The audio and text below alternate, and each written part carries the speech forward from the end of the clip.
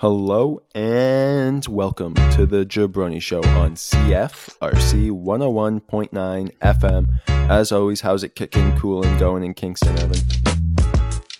Good. Last week here, the undergraduate experience is about to end, so we're living out our last days on our lease, but we're good. Nice weather today, so positive vibes.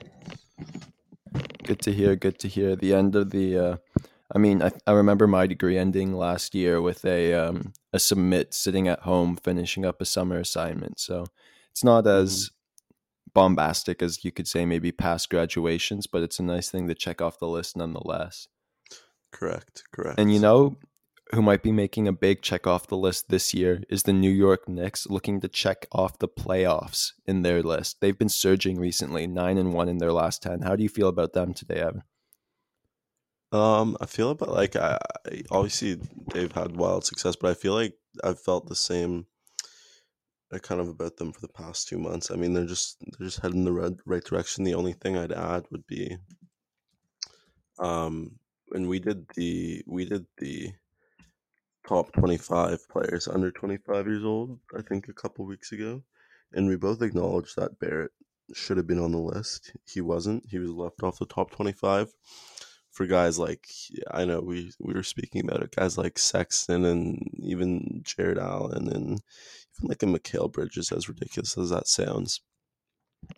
Like, it seems like, I mean, if we were to literally like do that draft again today, I looked more into his stats and his usage percentage, and I mean, quite honestly, his responsibilities and roles on offense, and man, like, he has a ridiculous amount of room to grow, and I think he will.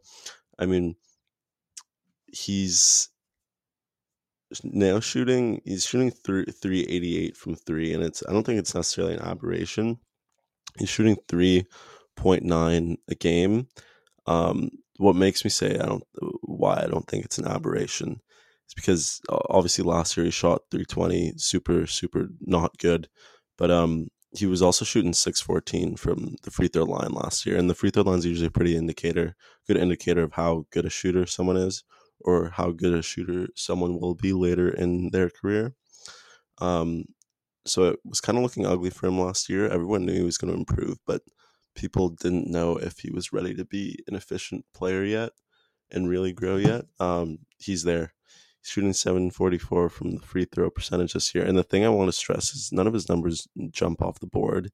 He's averaging 17.6 a game, 3 assists, 5.7 rebounds, like I said, on good efficiency. But his usage percentage, and people don't like, I find it such an important stat, and people just don't like consider it enough. His usage percentage is at 23.7. That's a really low amount. Like, just mathematically, if everyone were on the floor to have an equal usage percentage, it should be 25. So, the best players in the NBA will average around a 35. I'm sure Doncic is up to 37 in his years in OKC. Westbrook was wilding at like 42. For RJ's skill set and the next path and his age, 23.7 is like a really low usage percentage. Guys like Anthony Edwards and I know his situation is totally different, and Minnesota's not winning games, and the Knicks are, but like Edwards is at 27.5, and it makes a huge difference. And I don't know, I feel like Barrett's, for a couple reasons, and one of them is maybe the effort Barrett gives on defense over other players who are like kind of young wings who are more in losing situations. Like Barrett, like if you ask most people who'd you take right now, Barrett or Edwards, presumably the answer would be Edwards. I'd take Barrett. Like, I feel like he's not even underrated. I actually think that he will, like, people were already ready to denounce like him as like a potential all-star or number one player. I mean, Barrett could be like the best player on the Knicks next year, I believe. That's the biggest thing. That's the biggest thing I take out of this Knicks thing is that they actually do have. I think Barrett really is going to be that number one. So I released my own 25 under 25. I decided after our episode that I'd go through it and really kind of break it down and see how I'd rank the guys looking back on it. And I actually had RJ at 19, right below Tyrese Halliburton, Lonzo Jamal, Fox, Shea, and Ingram, and right above Ant, Sabonis, Collins, Aiden Bridges. So I'm really loving the love for RJ here, and like you said, his defense has been phenomenal. While his defensive statistics might not jump off the page, with the Knicks and Thibodeau, it's a team defensive system, and it's all about hustle and really just being a defensive stopper out there. And something else Yeah. I wanted to point out with RJ is that last season he was in a terrible situation. The Knicks had no Mhm. rudder. He was kind of just sailing through there by himself and just no real guidance, it seemed like. And he was just trying to figure things out. And one thing that I've consistently heard about RJ Barrett, whether it be through other podcasts, media members, or whatnot, is that he is a worker and that he wants to win. He wants to work and he wants to be great. And that's just kind of an intangible that all these guys who seem to make it all share. Yeah, definitely. I think that Thibodeau and like the mentioning the defense is just like it's really just another point to add on.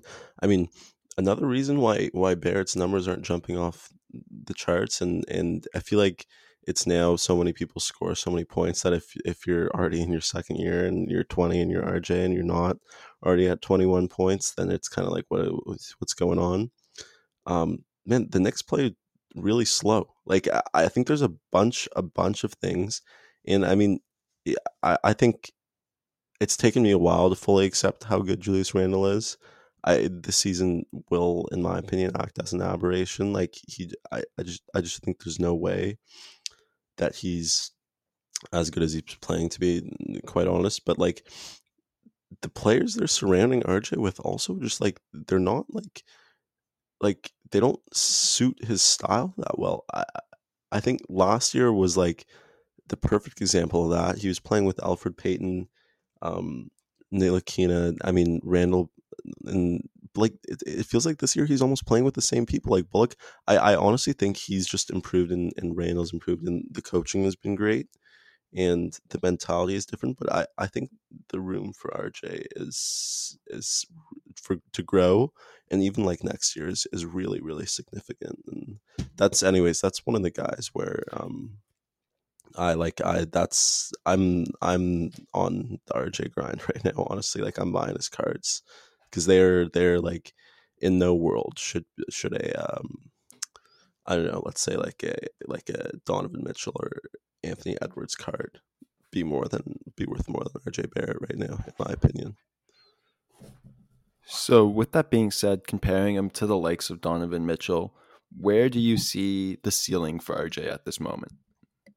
He doesn't like. I feel like we both just understand that he doesn't have the explosiveness and the crazy shooting to ever be a top 10. But I see him carving out like a top 15, 16 um, type of career for. And again, he's young. He's 20.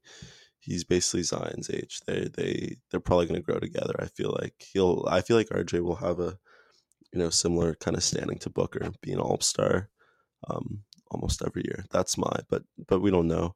Um, the East has been interesting recently, aside from the Knicks. Atlanta, as soon as they got the coaching change, and I think Trey Young being a bit injured is kind of a bit of a blessing in disguise because we were just talking about it. Um, Milwaukee made Philadelphia look really bad about 3 nights ago, and I mean that's like a testament. We've been talking about Milwaukee lately and how they may be sleepers. But last night Atlanta made Milwaukee look pretty bad, and that was without Trey Young. We're both fans of John Collins, but we're also, I mean, fans of their. We've been saying it the whole time. Their depth guys are like they feel kind of awesome, but it hasn't been able to work. And I don't know whether that's Young or not. But regardless, they're surging. I think they could end up with the sneakily the fourth seed in the East, which is pretty high. And I know the East is a little weak right now, and we do have the Knicks currently sitting in that fourth seed. But one kind of revelation about that kind of Bucks Hawks matchup you were talking about is the fumble of the Bogdanovich trade and sign, or the sign and trade, and Hmm. the whole mess that kind of has spilled out from that situation, and how much better the Bucks would look if that trade did go the right way for them. Hmm. And it's not worth slandering. It's not worth necessarily slandering Trey Young too hard. Although I think people have um, kind of gotten closer to that point where he's being talked about a bit like Westbrook. And we'll get to the Wizards in a second because they've really turned it around. But I mean, Young's averaging 25 points and great assist numbers, but it comes with 4.2 turnovers a game. And excuse me, quite honestly, I don't think he should be shooting 357 from three when the best point guards in the league, Kyrie, all these guys are they're shooting 390 on excuse me again, on higher percentages. I just think the Hawks honestly really have something in Bogdanovich, Collins, and we haven't been talking about Capella. Capella's had one of the most underrated returns of the NBA season. It feels like he's been really, really good lately. Um, but the Hawks do like the Hawks, and we were talking about it early in their season. The Hawks totally do have something, and we haven't even talked about like Danilo Gallinari, Cam Reddish, Lou Williams, who's actually played half decent since coming, Kevin Huerter, DeAndre Hunter. Hunter's only played like 20 games this season, but he's looked really good in those. The Hawks do have something, and I like how Nate McMillan is kind of taking them there. They're 20-7 under McMillan. They were 14-20 under Lloyd Pierce. There's some firings that, I mean, we're not in the front offices. We have no clue the reason. Last year for me it was the Kenny Atkinson fire. Although that was revealed that kind of he wasn't interested in being a part of the like incoming Katie Kyrie season. Um, but man, the Pacers firing Nate McMillan, and they're fine because they got Nate Bjorken. But I Nate McMillan's one of those coaches I think really may slip people's minds because the Pacers with him had 4 years of sustained pretty good basketball too. I think Nate McMillan's made a big difference, and the Hawks are not better than we think, but they are good.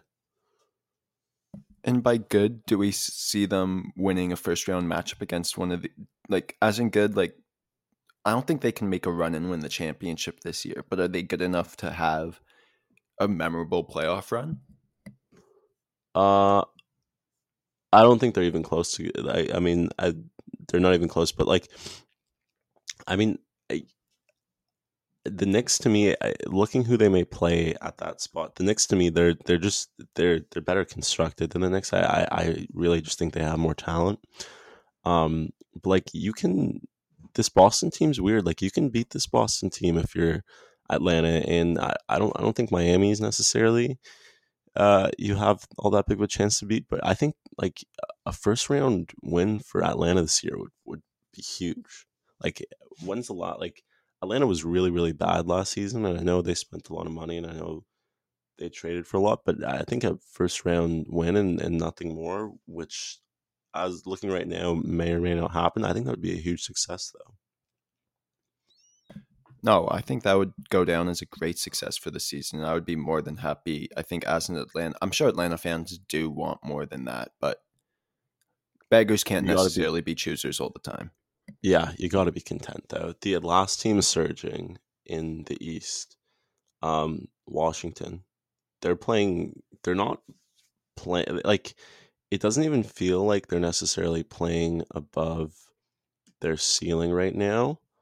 They're just like beating teams that they should have been beating earlier in the season that they've kind of been mistakenly lost to.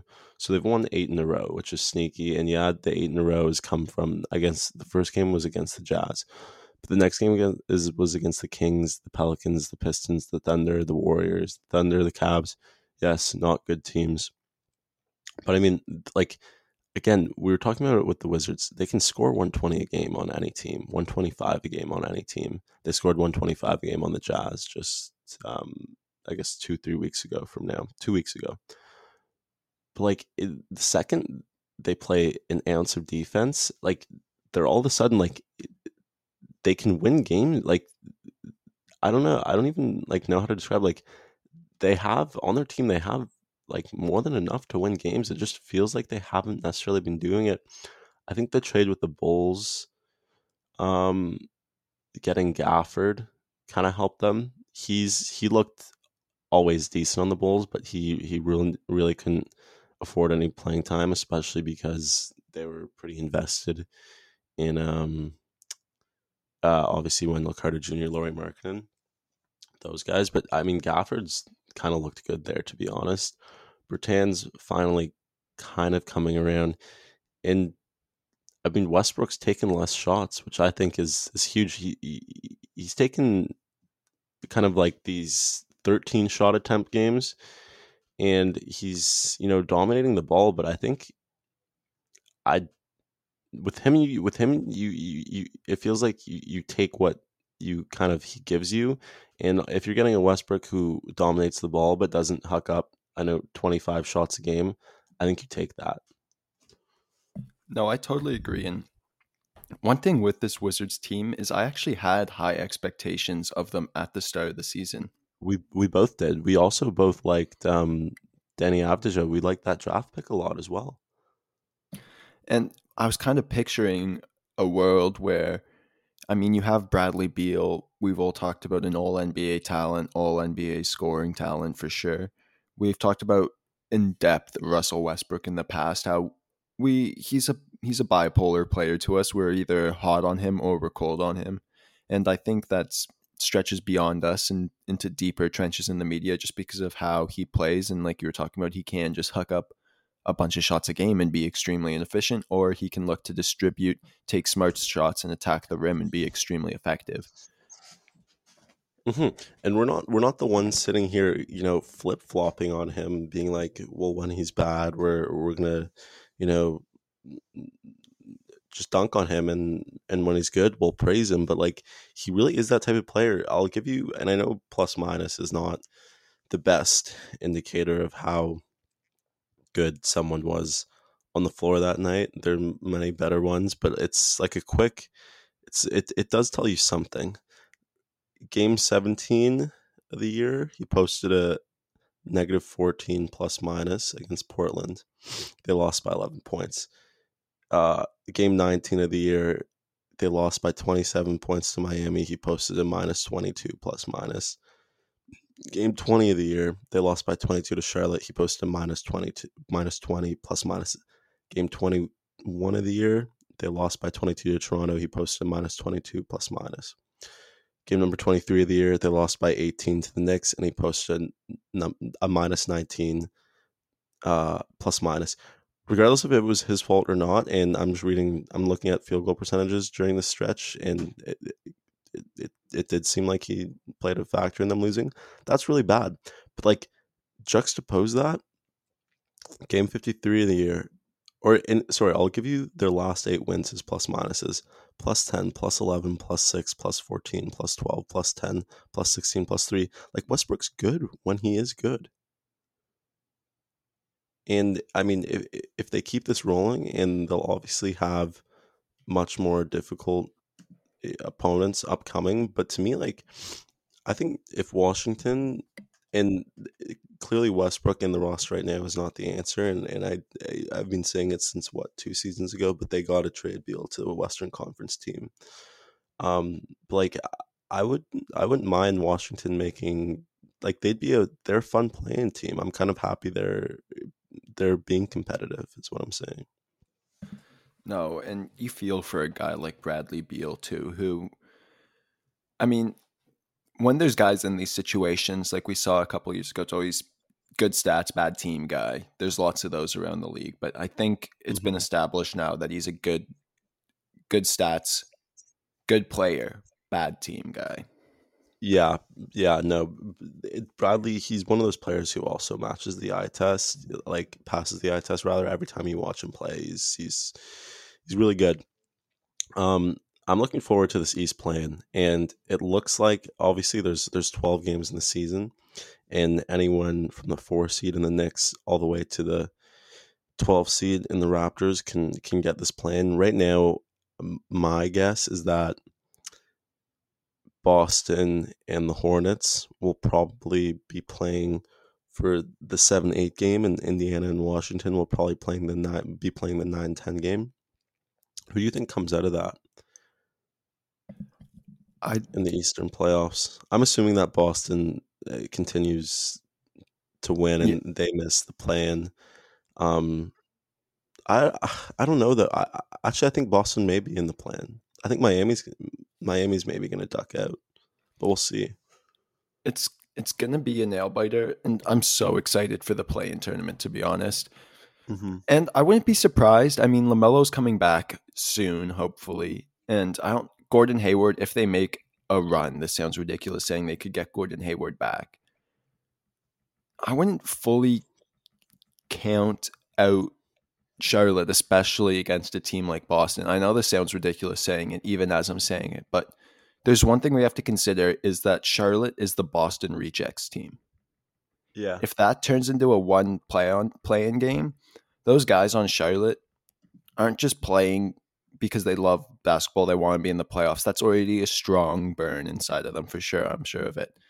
On top of that, we've got guys like Terry Rozier who are now looking, and I mean Gordon Hayward from the bench, who are now looking back at Boston, who are going to want to put on a show in the Garden. Most likely, Boston will have the home, and I don't know. I think as much as that's such an easy play in to kind of, I wouldn't fully count it out. Hmm. Yeah. Um. Yeah. The East. I speaking of the whole like Celtics reject thing. I saw a picture of the 2018 Celtics roster the other day, and I was quite honestly in shock. They had a absurd amount of talent on that team. Okay, they had Jalen Brown, Gordon Hayward, Al Horford, Kyrie Irving, not Irving, Marcus Morris, Terry Rozier, Marcus Smart, Jason Tatum. How nuts is that? And I know Tatum was a rookie, Daniel Tice was a rookie, Jalen Brown was in his second year. But man, I looking back, that has to be one of the biggest. I know Kyrie was injured, and that year was just a mess for them. That has to be one of the biggest. I don't know, like flop of a team that we almost didn't even recognize. They ended up losing in the second round of the Eastern Conference semifinals, 1-4 to the Bucks. But that's like uh, I forgot about that team and just how many like good players they had on their roster. And yeah, I mean, too many cooks, not enough kitchens, Hmm. That was the biggest problem. That's true. and it's Um, and it's the Go problem we for it. surprisingly haven't seen. I mean, with the Nets this year, who I want to Yeah. quickly touch on, who have taken over the number one seed in the East, and they've got Durant back. He's coming off the bench. James is sitting out currently. Kyrie's back. And I don't want to spend too much time on them because it's been an exhaustive topic all season long, but I kind of just want to hit on the success of Steve Nash. And this is potentially the hardest coaching job in the league. I know there's a lot of different teams that don't have as much talent, and you're going to have to be hitting the basketball X and O's perfectly. But with Brooklyn, it's something more than just making sure your X and O's are perfect. I mean, you've got some of the greatest players. They're going to know whether you've got the best X and O's possible or not. It's managing personalities and almost playing a bigger role than just understanding basketball. He has to understand people, and not just regular people, some of the most unique human beings who have grown up and are fostered in some very unique environments, who are told they're master celebrities, superstars, the best to ever do it. And he's been able to manage three of those guys this year. And while they all haven't been playing at the same time, I think it's something of note. Hmm. Yeah. There's no denying it. He's been good for them this year. I think it's a case of, and I think I think Kyrie alone can be a big mess, and I think Katie alone could be a lot of trouble. I still don't think it's a shame the way Harden forced himself out of Houston, but I think Harden's, to be honest, one of the better superstars in that light. As crazy it is to sound, even after all the trouble with kind of like Paul and Westbrook. So And I don't know Dwight. how. Let's not forget And about his Dwight. first wife. His first marriage. Yeah. So even though I all the things we just said, I'd honestly be kind of inclined. I think Harden's just chilling. He just wants to be on a good team. So I don't know how much trouble he's been, but I'm obviously he deserves a fair bit of credit for the way he's managed it. There hasn't been any bad news out of I think he Brooklyn this deserves the most season. credit. Sorry. I think Harden deserves the most credit. Oh, I agree. Yeah, totally. Um, but for me, it's more like it's what's gonna happen in the playoffs, and for me, it's like that question applies to a lot of coaches. It applies for me this year to Budenholzer. What is he gonna do to not have Giannis, be the center of attention or not? But I think Nash's job, um, should get reviewed. When the playoffs are over, because I don't like I just don't, other than being a good manager, and you mentioned that they haven't been on the floor all that much this season, and it seems like they've almost purposely kept their guys out when they've been injured, as to not make anything worse. But like, yeah, no, they're winning games. Um, I'm not ready to like make a proper comment on Steve Nash yet, because I like, he hasn't showed me anything worth going crazy over. I mean, I think that's his fair. job really I think If you don't, his job really really starts in the playoffs to me. Although that being said, he's done a perfect job of managing personalities this year so far. yeah, in what in what he's been able to show, I think he's shown everything and more than what we expected. Hmm. Yeah, like he couldn't. That's another thing. Like he couldn't be doing any better than he is right now. Like I don't see a situation where the Nets are the number one seed in the East and they haven't had any big social blowouts other than Kyrie stepping away from the team, which is, I mean, totally fine. And Yeah, that never, was it probably didn't just. seem to affect the team. Yeah, that seemed like it was blown out of proportion as well. Like people were hunting for that Kyrie story early in the season. I think that's toned down a bit. Um, For yeah, sure. no, I don't know Brooklyn's. what more I would expect from him. Hmm? Like, I don't know what more I would expect from him. Like, do we need to see Kyrie, KD, and Harden on a banana boat? Like, what level of cohesion does he need to No, reach yeah, here? yeah. We're in agreement. The West plan. We just talked about the East plan being interesting. The West plans, I mean, way more interesting. Um, we can talk about each team individually. I know Steph Curry has had a crazy past however many weeks. Really, month of April. They're the 10th seed. They're 31-30, and excuse me again. I think we may have differing opinions about um, Steph's greatness this season. Um, but I mean, this plan's way more interesting to me. San Antonio has been under the radar all year. I like a lot of guys on that team underrated. Like between Dejounte Murray, Keldon Johnson, I know DeRozan's having a super underrated season. It's a shame he didn't make the All Star game. Looking back, yeah, Capertle, those like they have a lot of. I'm curious to see where the Spurs' future goes.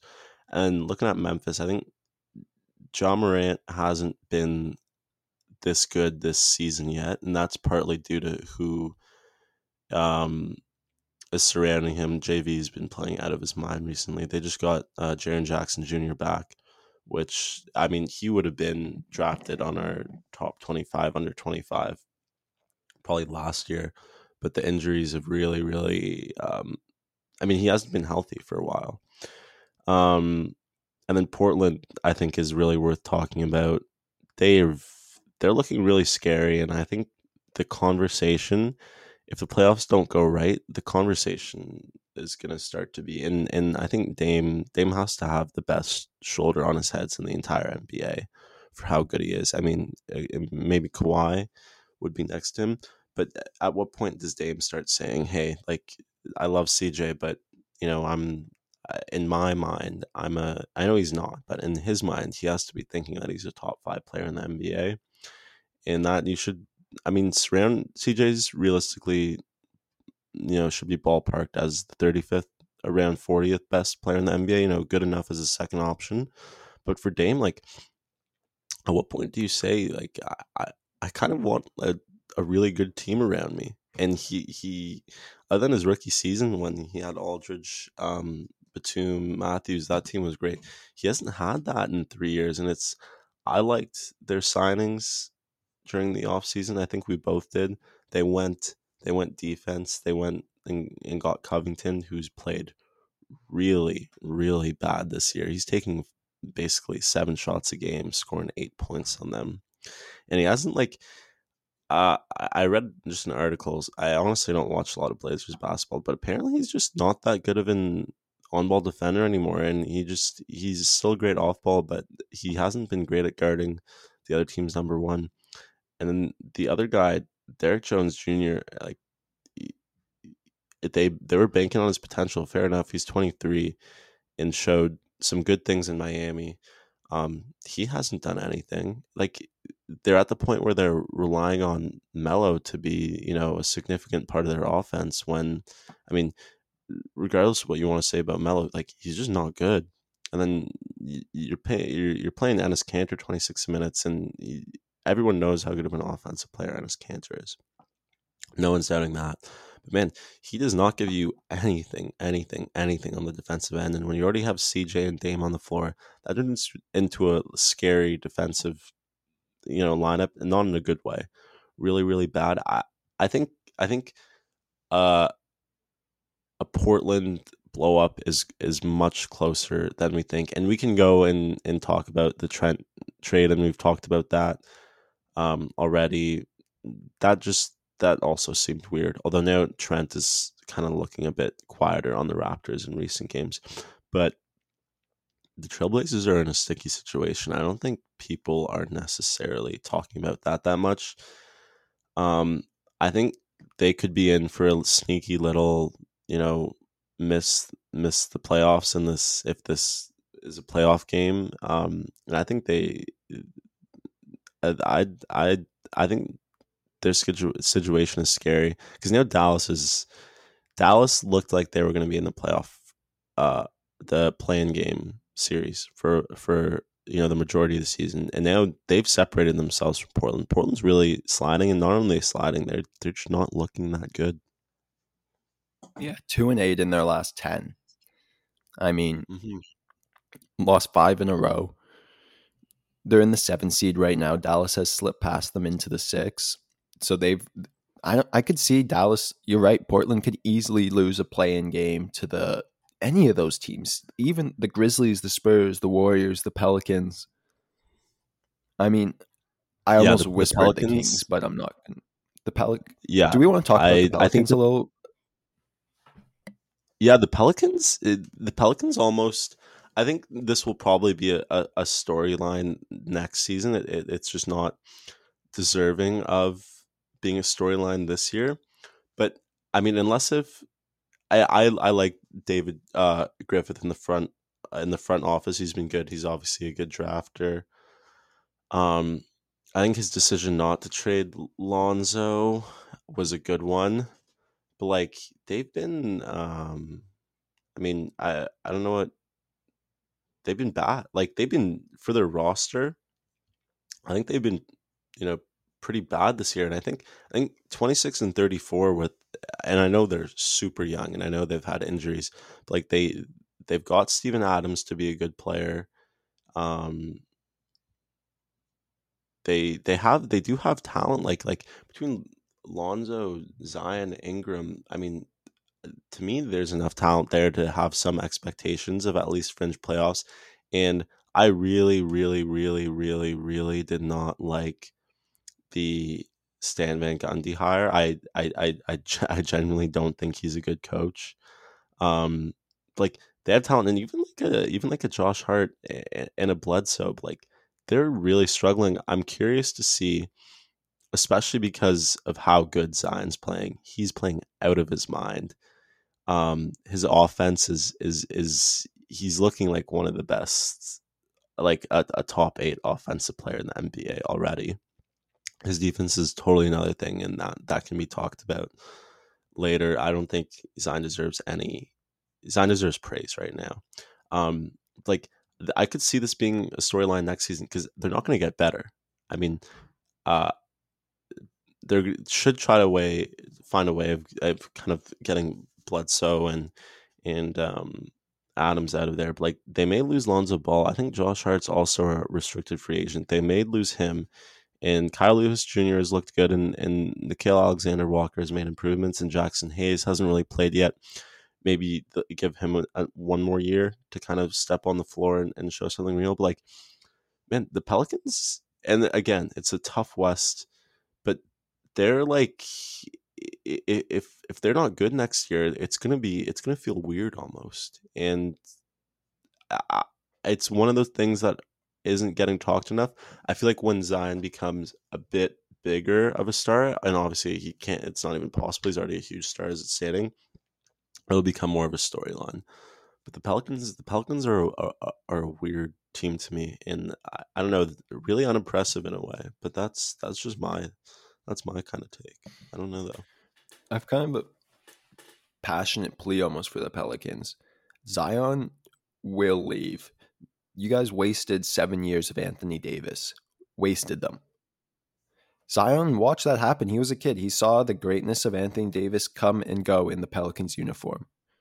Uh huh. And something that we noted a couple shows ago, JJ Redick, former Pelican, talked about how him and his agents will no longer trust the Pelicans front office because they made a promise to him that they'd either buy him out or send him to a kind of Eastern Atlantic team so he could be close to his family. And then, which they ended up trading him to Dallas for a second or something like that, which they had all the right in doing, but they did, from JJ's perspective, mislead or lie to him. And Mm-hmm. him and Zion have the same agent. These things, the reason why guys like JJ Redick get bought out, guys like Andre Drummond get bought out, a lot of the time is it's a favor to the agent and to kind Mm-hmm. of gain some favor with the agent, showing that this is a good, sensible place for any player to sign and they will be taken care of and, will be a Yeah, straight it's like shooter with them. it's a two-way relationship. Exactly. So I don't want, let me be clear, I don't want Zion to leave the Pelicans. I'd love to see a small market team hold their superstars. I know how much it hurts to lose one. Kawhi left us after one season and a chip. I don't know much more we could do for him. But when you see a situation where a team like the Pelicans have once again gotten this generational talent, this undeniable player who has star power beyond many players in the NBA, you can't fumble that again. You really can't. I totally agree. The last thing I'll leave it on, and I briefly mentioned um, getting rid of Stan Van Gundy, but I mean, the Pelicans are 27th in defensive rating. And this is a team, Eric Bledsoe, this guy's a first team all defender. Lonzo, this guy's a very, very good defender. Then there are kind of other pieces. Ingram, purely based on his size, he's an average. Steven Adams and Josh Hart the same.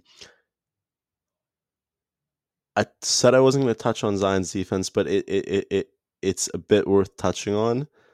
As long as the Pelicans don't get their defense figured out, and that could be because of a bunch of reasons. I think one of them could be the coaching. Like, imagine if the Pelicans had gotten, let's say, like a Tom Thibodeau, and I don't know if that would have been great for them, considering how hard. I mean, Thibodeau plays his player, and Zion's kind of standing. Um, think about how much like a decision like that in the NBA makes. Like, I think we could be saying totally different things if we were standing here talking about how the Knicks hired Stan Van Gundy, which they weren't going to do. I think they were more interested in Jeff Van Gundy. And the Pelicans signed Thibodeau. I think that's like another little fun kind of nugget to take away. But yeah, the Pelicans are, and they're in danger to me, not because they're playing bad this season, but because it feels like they're going to play bad next season too. And you just alluded to the AD thing. They haven't. They had a year of success with Cousins, Rondo, and Davis. I want to say they swept Portland in the playoff series. Um, but like they haven't been good, and it seems like forever. They were never even reached that point with Seems like Chris Chris Paul. Paul. Yeah, They did make and that one run, but that was it. yeah. So at what point do they like kind of become a franchise? Like at some point they have to be put in with the Sacramento Kings to me, and people don't want to do it. But I think the Pelicans are almost there. I think they've they've reached that point to me. I I don't know if they reached that point yet, just because they did not fumble the bag on the Anthony Davis trade and they got a great return. Hmm. And they haven't really missed hugely on any draft picks. But Because they've been picking, yeah. But then again, Sacramento has missed. So yeah, you're right on that. like the Bart Bagley thing is like one thing that sticks out in my mind, like a sore thumb. Like they don't have that mistake yet. Like I feel like once you Yeah, make and that and even mistake, like the then way you're they, like, oh, like once you have like they have all the Pelicans have a lot of hope right now. Pelicans mhm, fans have a lot to feel good about. Like I know we're kind of creating a storm over them here, but they have a lot to feel good about as of right now.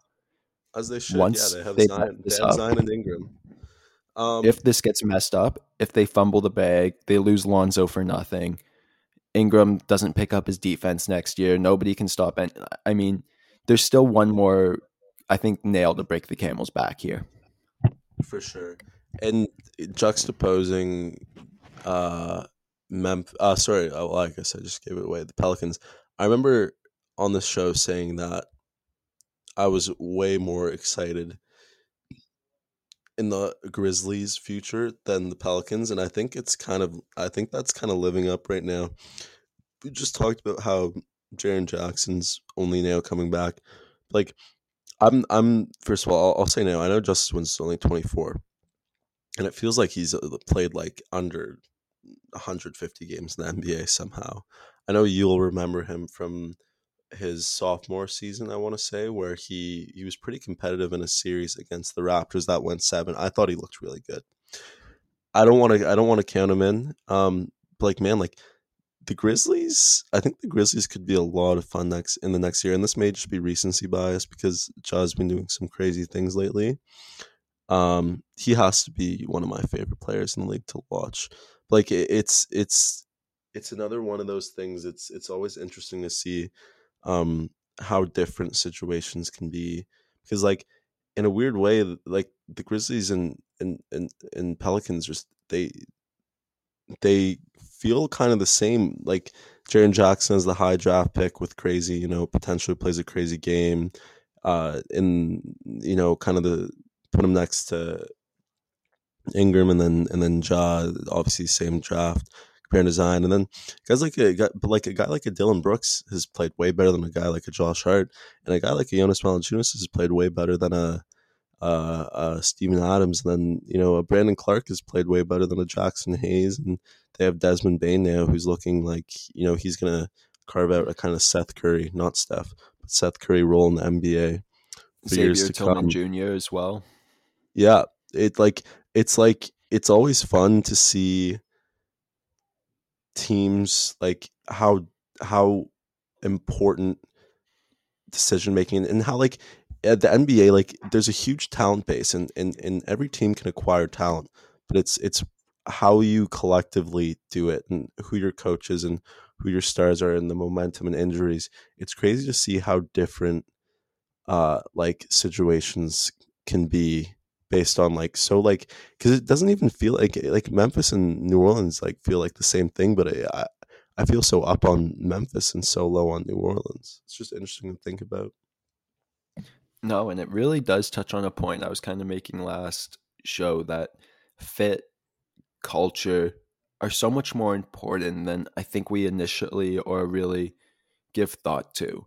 Because you can have all the best players in the world. I mean, you probably could have all the best players in the world and win the championship, but I mean, you could have a great team and fall short every single time.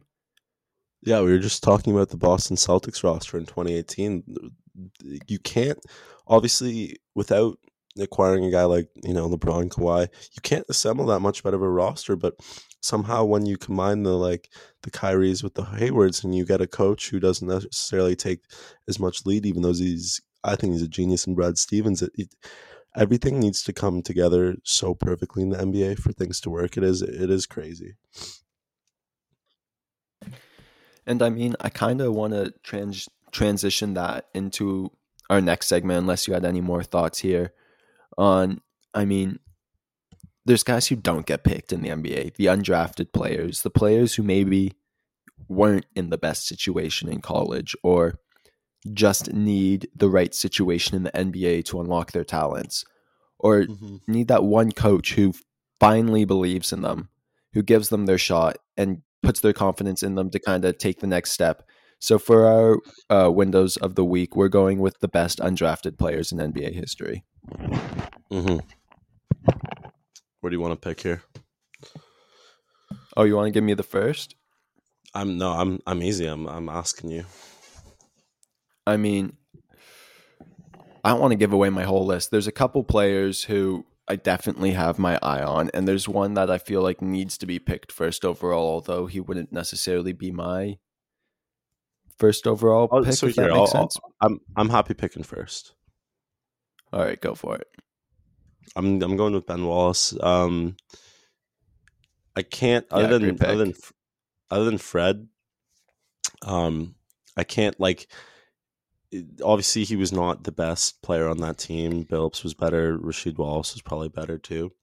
But for an undrafted player to be kind of the centerpiece of a roster on a championship team, to beat the Shaq and Kobe Lakers, and then go through the Jason Kidd Nets, that's really impressive. Ben Wallace's play style was like the most perfect thing for that era in the NBA. It almost felt like he got lucky, but nevertheless, like it almost feels like he probably, this is sound crazy.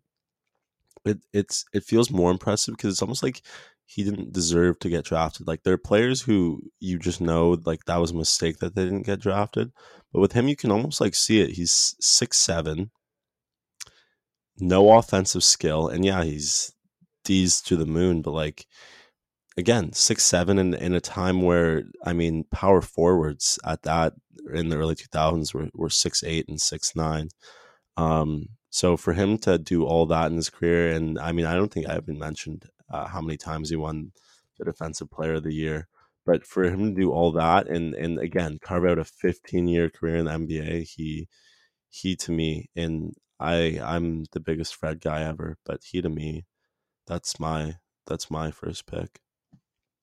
No, I'm glad you went with the first one there because I wouldn't have done Wallace nearly as much as a duty as you did. So just to quickly list off his stats: four-time All-Star, one-time block champion, five-time All-NBA, four-time Defensive Player of the Year, two-time rebound champion, 2004 NBA champion, six-time All-Defensive Team. Yeah, and that Come on. so the six-time All Defensive Team, but again, that NBA championship to me when he was guarding Shaq, I think that's like you can't you can't do more. I don't think a player will ever do more, like have a bigger, finals accomplishment than that who went undrafted. And I mean, you're about to talk about Fred, but I think Ben Wallace is just number one to me. And mind you, Yeah. I don't think he's even that crazy good. I just think he fit like his the time he was in the NBA fit so perfectly for his talent. I that's kind of it for me. Yeah, no. I mean, for example, imagine if Time Lord played when Ben Wallace did. Oh Or my god. like like these guys, there's guys in this game who I think about, like Ennis Cantor would be one of the Exactly. best players JV in the is another world in one. the 80. Yeah. Hmm. JV is another one. You might hate this, but Hassan Whiteside would have been a dominant center. Totally, I agree. And then yeah, no, flip of that is like people wouldn't be caring as much as Bam, stuff like that. It's always interesting. Yeah, and then so moving into my pick, I think it's quite easy. I'm going to go with Fred Van Vliet, the Toronto Raptor. He should have been. Well, I'm not going to say he really could have been an All Star this year. He's really the bet on yourself king. Came into the league averaging 2.9 points per game. He's averaging 19.6 now. I mean, he's not on a max contract, but he's making a load of money. He's done so well for himself. He's had impactful moments in the NBA Finals and throughout the playoffs. I can't say much more about Steady Freddy. Yeah. Yeah, no, that's the yeah, especially like everything in the best yeah. Eh, Yeah, no, good pick. And then this is where it kind of starts getting harder. And there's a few different ways I want to go here, but I'm just gonna go. I'm gonna go with the kind of accolades and impact to the total game. So I'm gonna go with Raja Bell, and he is a two-time All Defensive Team player, a current podcast host actually as well, and a menace on the defensive end throughout his entire career. He's tasked with guarding players like Kobe, notably clotheslined him, I believe, and always was it the kind of prototype 3-and-D guy. Great 3-point shooter, great defense, team guy, always brought the intensity, always had a chip on his shoulder. I mean, he was just talking about on his podcast the other day how he'd drink a Red Bull before every game because he wasn't as naturally gifted as some of these other guys. So he needed to get anything to give him the extra edge each game. So I kind of just appreciate the hustle and grind of somebody like Raja Bell and the intensity they bring to the game. Hmm. Yeah, no, that I like Roger Bell. Honestly a likable guy. Um to me it was looking at this list, Van Vliet's career is just still young. There were two players who stood out to me as players who weren't just good as undrafted players, but had great careers. And that's the second one. The first one I named was Ben Wallace. The second one, John Starks, though, six man of the year, 1996, 97, made the All Star game in '94, made an All Defensive team. He was the second best player on the '90s Knicks teams, and those Knicks teams they got close, and they're like the ultimate team guilty. We talk about the Raptors not being able to get by the Cavs, but they were like the ultimate team guilty of not kind of getting ruined by the Bulls' dominance. Um, Starks also has that story too. He's like the kind of Kurt Warner vibe. He was straight up working in grocery stores, I believe. But yeah, I also love he kind of fits into the Van Fleet thing too, where he's like 6'2", tough. Um, wasn't afraid to fight Pippen. You probably remember that story or that scene from The Last Dance, but I think that's where I'm going. No, that's a great pick. And I mean, I'm glad you picked him because I didn't watch, like, I don't, I wish I had the NBA depth right now to have a full comprehension of what he did, but I'm just not quite there yet working back in my NBA history. So I'm glad you picked him. Hmm. Next up, I feel like I've named two good players. Let's get it. Let's have a bit more fun. Lou Dort. This is obviously half based off Lou Dort being a legend, half based off him being the best player in the NBA. The other half based off of like he actually he has a good potential carved out in OKC. I mean, next year OKC is going to get a whether it's Cater, Evan Mobley, or Jalen Suggs, they're going to get another really good player. They could be. I'm a huge Shea guy. They could be good soon, and he's gonna be their. He's gonna be their OG Ananobi. He's gonna be their wing guy. I think he's gonna have a really good career, and I don't know how good he's gonna get or gonna be for however long, but I think it's like I think it's safe to say he's gonna be a good one. So I'm going him. Plus, like I said, he's just a legend. No, I completely agree. That's a great pick, and I'm glad you went with Lou Dort because I don't know if there's a couple other guys I wanted to include on my list before him, but Canadian, we're hopefully going to see him suit up for Team Canada. Can't like that Yeah, pick enough. yeah. And with my next pick, I think you're going to love this one. I'm going with Jose Calderon, one of my favorite childhood Mm, players since 2007. Only 6 players, Steve Nash, Jerron Williams, Chris Paul, Jason Kidd, Rajon Rondo, LeBron James, have more assists than him. His nickname's the Caterer. I've never heard anybody use it, but it's what they have listed on Basketball Reference. He almost had the perfect yeah, free throw year. I mean, there's just so much to love about him. Great 3-point shooter, great team guy, unbelievable distributor, and I think underrated NBA. I don't know. This might just be me, Toronto bias talking, but underrated Toronto Raptor for sure. Old time, I think. I agree. Super underrated. The reason I didn't pick him is because the kind of the European in if I were to count him, that's an amazing pick. The reason I didn't look towards him is because he kind of signed more as a he signed as a 24-year-old free agent. He wasn't. I don't think he was ever eligible. Well, of course he was eligible to get drafted, but just coming out of where he was playing, I think he never declared for any drafts, so it wasn't like he went. But I guess it's kind of the same thing with Ben Wallace. Either way, it's a good pick. No, I know what you mean. He did come in a little late, and well, there's some semantics about was he directly passed up on the draft? Was if the NBA scouting is at where is that today? Would he ended up like a Federico or a Freddie, or would he have Hmm. been actually picked up? Hmm. So there's definitely some talk there, but I think I wanted to highlight him regardless. And with my final Definitely. pick, this is a tough one. I just want to list a couple of the names I'm looking at here. I'm looking at JJ Barea. I'm looking at Udonis Haslam. I'm looking at Daryl Armstrong, and I'm looking at Avery Johnson, and as well Jeremy Lin. All And good it's crazy to think choices. kind of the depth at this undrafted position.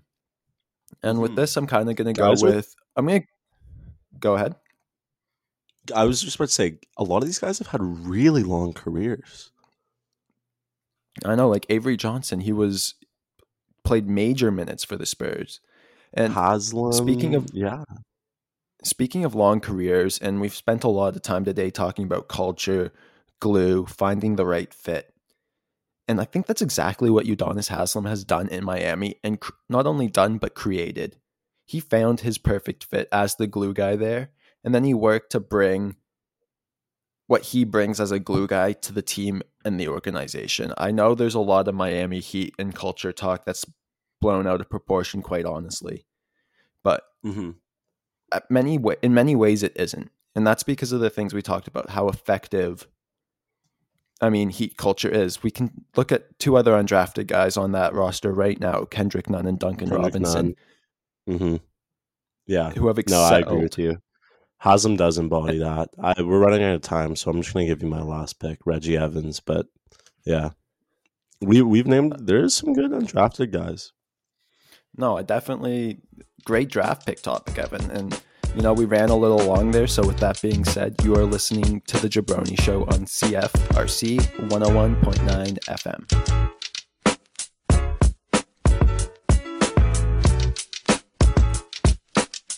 Hey, we're Paragon Cause, and you're listening to JB on CFRC 101.9 FM.